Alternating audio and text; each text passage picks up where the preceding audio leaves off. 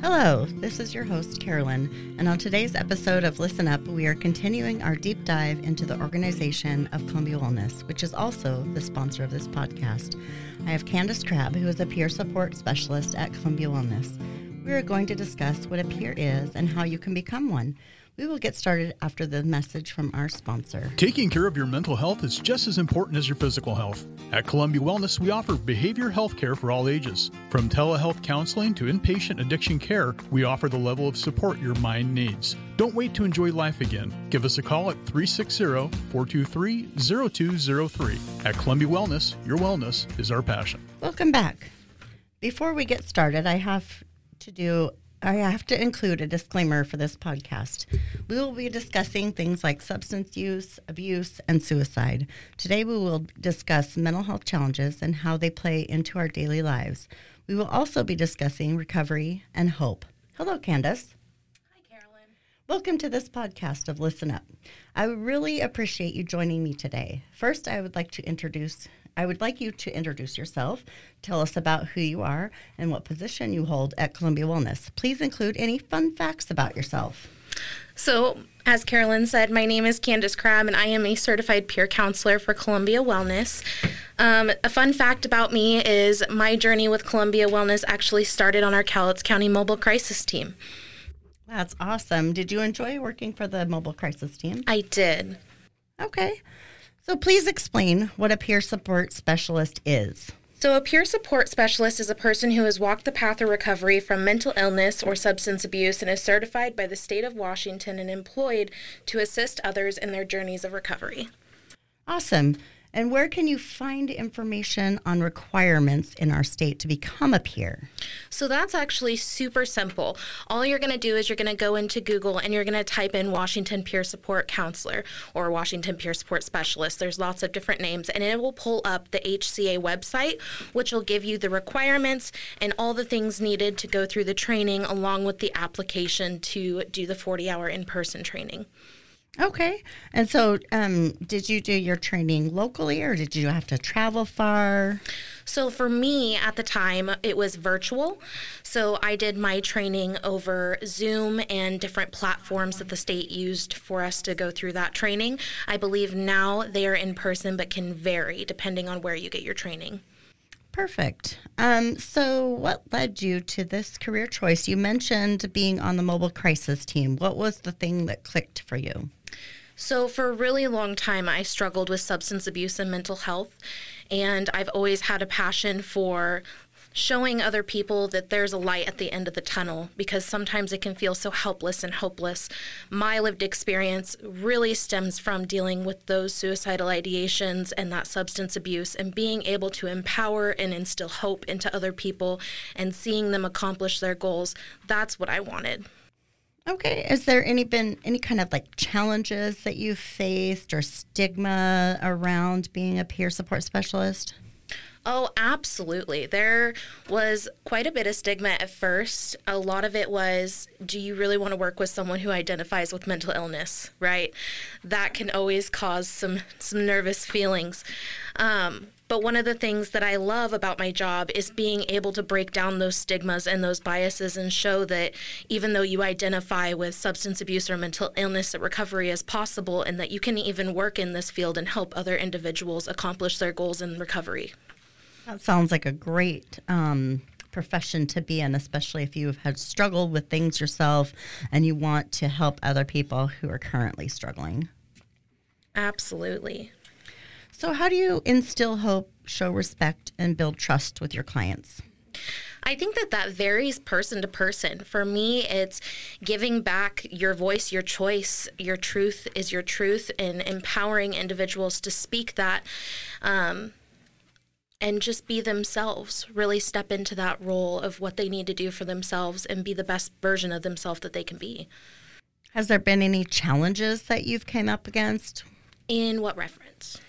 So in your job, in your position with trying to help people understand that there is hope or there is a light at the end of the tunnel, do you find it hard sometimes to be able to build trust with people who may have significant abuse in their history? Oh, absolutely. Absolutely. I don't ever expect to walk into an appointment with someone and have them think that I'm the bee's knees and the greatest thing ever, right? It takes some time to build that trust. And the key point in that for me is really letting them know that I'm not for everyone, right? So everyone has that person in their story or in their life that really helps them along in their journey.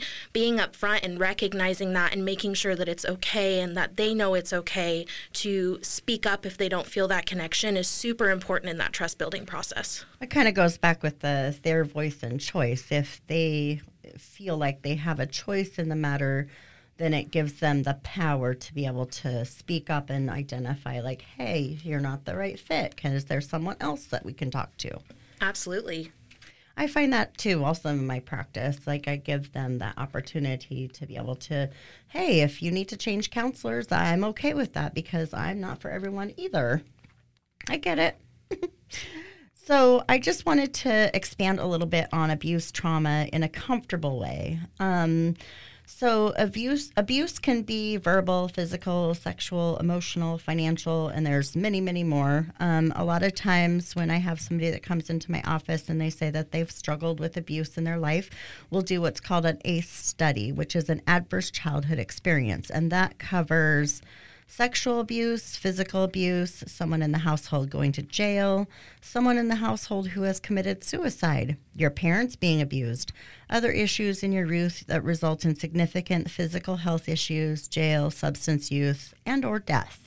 And there's different ways that you can be abused, socioeconomical status, your environment, a natural disaster, being bullied at home or at school, sexual orientation, developmental delays, being, autistic or ADHD, what they call neurodivergent, and all of the other ways society can gaslight you. So there's lots of different ways that people can experience abuse or trauma. What are ways you help your participants self-advocate in the community?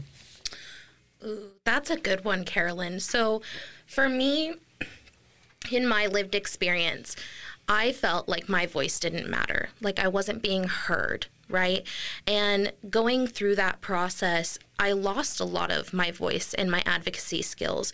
So one of the things that I really do to support my participants in self-advocating in the community is empowering them, helping them see, supporting them see that their voice does matter and that it's worth hearing. Any resources we could increase in the community that you've noticed? Absolutely. I think one of the most amazing resources we have right now would be Chai Rivers Recovery Cafe. We utilize them quite often for the activities that they have around grief support, healing, arts. We could use more outlets like that in this community. There's not a lot of social spaces where you can just come together and do the work together. Okay. And so tell me a little bit more about what recovery means to you. So recovery is unique to each individual. Recovery to me is just being the best version of yourself, like I said earlier in the podcast. When you get to a point in your life or in your journey where you're proud of your accomplishments and where you're at, you have that strength and ability to be proud of yourself. Okay. That sounds like, a little bit more struggles than what maybe a normal, whatever that is, person might go through. However, like the added layer of icing onto the cake of, yes, I've experienced this and I now have some good outcomes and I can share that with other people. Absolutely. For me, it's being here right now in this room, being able to share this. That is a huge portion of what defines my recovery. I never would have thought that I'd be in the space that I'm in right now, and being able to be here and speak up and show others that it's possible is huge. Absolutely. I would 100% agree with that. So what is the significance of working with your participants, and is there any wins that you would like to expand on a little? So the significance to me in working with participants is the human-to-human experience and interaction. It's not therapy. You're allowed to come as you are, be as you are, and when I'm sitting on the other side of the desk or on the other side of the curb, wherever we may meet, I'm just as human as you are. We get to relate on those shared experiences. We get to talk about those accomplishments, and we also get to talk about those barriers and those challenges. And we can relate in a way that maybe your clinician might not be able to self-disclose. And that's what makes it really significant and important to me. Expand on the little wins. So any win is a win in my book. If you step outside and you have social anxiety, congratulations, you're a rock star. You killed it today. We celebrate all sorts of wins, no matter the shape, size, significance of them. Regardless of what you're doing, if you're taking those steps, it's a huge success. Absolutely. There are people that come into my office and it's like, oh, you got out of bed today? Good for you. That is definitely a win, especially if there's someone who suffers from significant depression and they just cannot get out of bed. Like, you got out of bed. Yay. Let's celebrate that. Absolutely. I might be a hot mess express, but I'm chugging along. Right? You may not have taken a shower or brushed your hair, but hey, you got out of bed. And that's a win. That's a win. Absolutely. So what are ways someone can find out if a peer service is available at an agency in Cowlitz County? So, peer services are all over Washington and the United States. Now, how those peer services are utilized can vary agency to agency. So the best way to figure out if peer services are available to you would be to contact your clinician or the agency that you're with and ask them if they provide peer support services and how you can get connected with one. Absolutely. A peer is a peer from what I understand. However, each agency utilizes them in a different way. But from my understanding, based on the training, is that a peer looks at someone basically holistically. So like the whole entire person. What is it that they're needing? What resources can they be connected to in the community? So regardless of the agency, a peer would also look at what challenges, barriers the participants having and build on that. Can you speak a little bit to that? Absolutely. It's all about meeting them where they're at and serving their needs that they're in need of. So while it can vary, the common thing in peer support is really just meeting you where you're at and providing you with those services that you're in need of.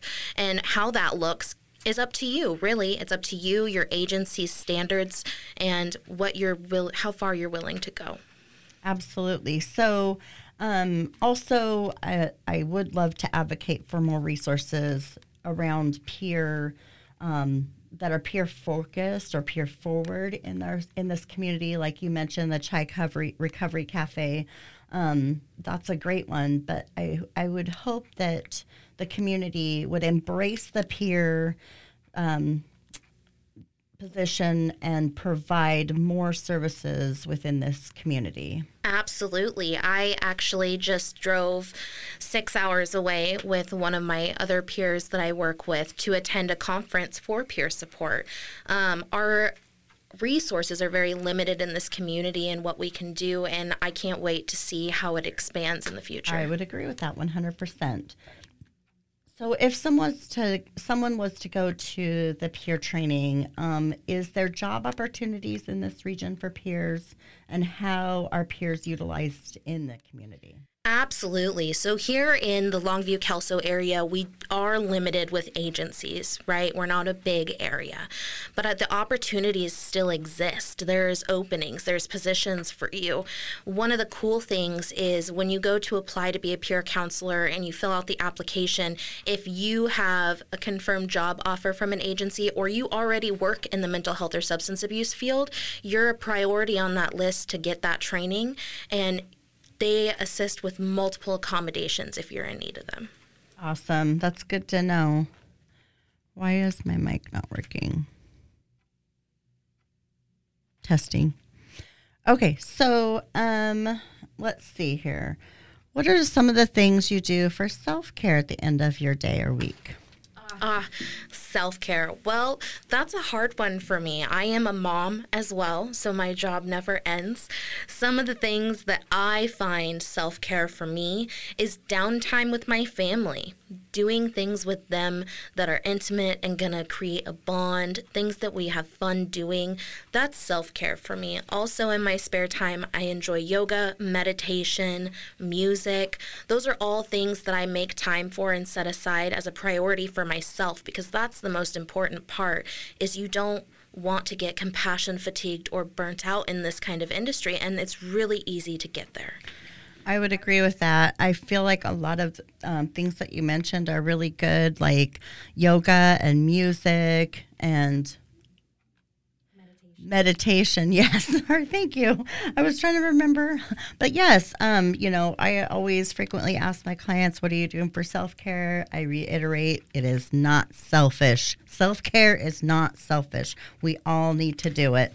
But sometimes, too, we all don't have the finances to go out and do fancy things or fun things that we want to do. Self-care can also look like, and I tell this to my people that I work with, it can look like cutting your fingernails, man. When's the last time you did that? When's the last time you brushed your hair? Taking time aside in your day to do the things to care for yourself, it doesn't have to cost money. It just has to involve time with yourself and reflection and caring for yourself. And like we mentioned earlier with, you got out of bed, and if you took a shower, that is an extra bonus. You took care of yourself. You took a shower. Yay. Celebrate that. Okay. So, we mentioned a little bit about abuse in one of our previous discussions. What is some of the ways that some of the abuse that you feel is like more significant with your other peers that you work with? Generational trauma, abuse that's passed down.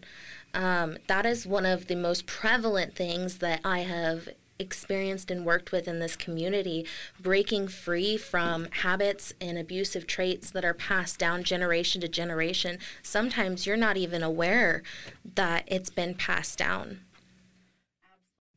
Absolutely. I feel like I've seen a lot of that within our community, within the clients that I serve. Like it seems like it's a very significant trend in people's lives. That is for sure. And the one thing that I tell them is, your parents were only given the tools that they were given by their parents. And so it just seems to pass on right on down each generation. Absolutely. The same thing for self-harm behaviors, suicidal ideations. You may not think of those immediately when you think about abuse, but those are abusive tendencies towards ourselves. Those are also things that are passed down, learned behaviors and traits that people really have to break free from. That's something I had to break free from. Yep. And I always tell people, 50% of people who've had family members who've committed suicide in one way, shape, or form pass that down onto their children, and their children are more than likely to have those self-harm behaviors and suicidal thoughts. Absolutely. And that's not something to feel guilty about either. If you're in that sort of environment or family, don't feel guilty about that. Educate, become aware, know the signs and the symptoms, be open to that conversation, as awkward as it can be sometimes. Absolutely. And, to add to that, if there is someone or yourself, anyone you know or yourself who is struggling with suicidal thoughts or actions, we have some numbers for you to call for help. We have the crisis line at Columbia Wellness, which is 360-425-6064. We have a toll-free wellness and recovery clinic number, which is 1-877-353-9840. There is the National Suicide Line at 988, which is a text or call availability. If you know anybody who is struggling with domestic violence, we have 1-800-799-SAFE, or visit thehotline.org, where you can chat with an expert or text START to 88788. Thank you for listening to Listen Up. I want to thank Candace for taking time out of her day for being a guest on this show. And thank you, Candace, for all you do in the community for our participants. Thank you for having me, Carolyn. It's been a pleasure. You're welcome. I really appreciate you and wouldn't be able to support the people I serve if it wasn't for you being their peer. You are amazing at your job and what you do for our organization.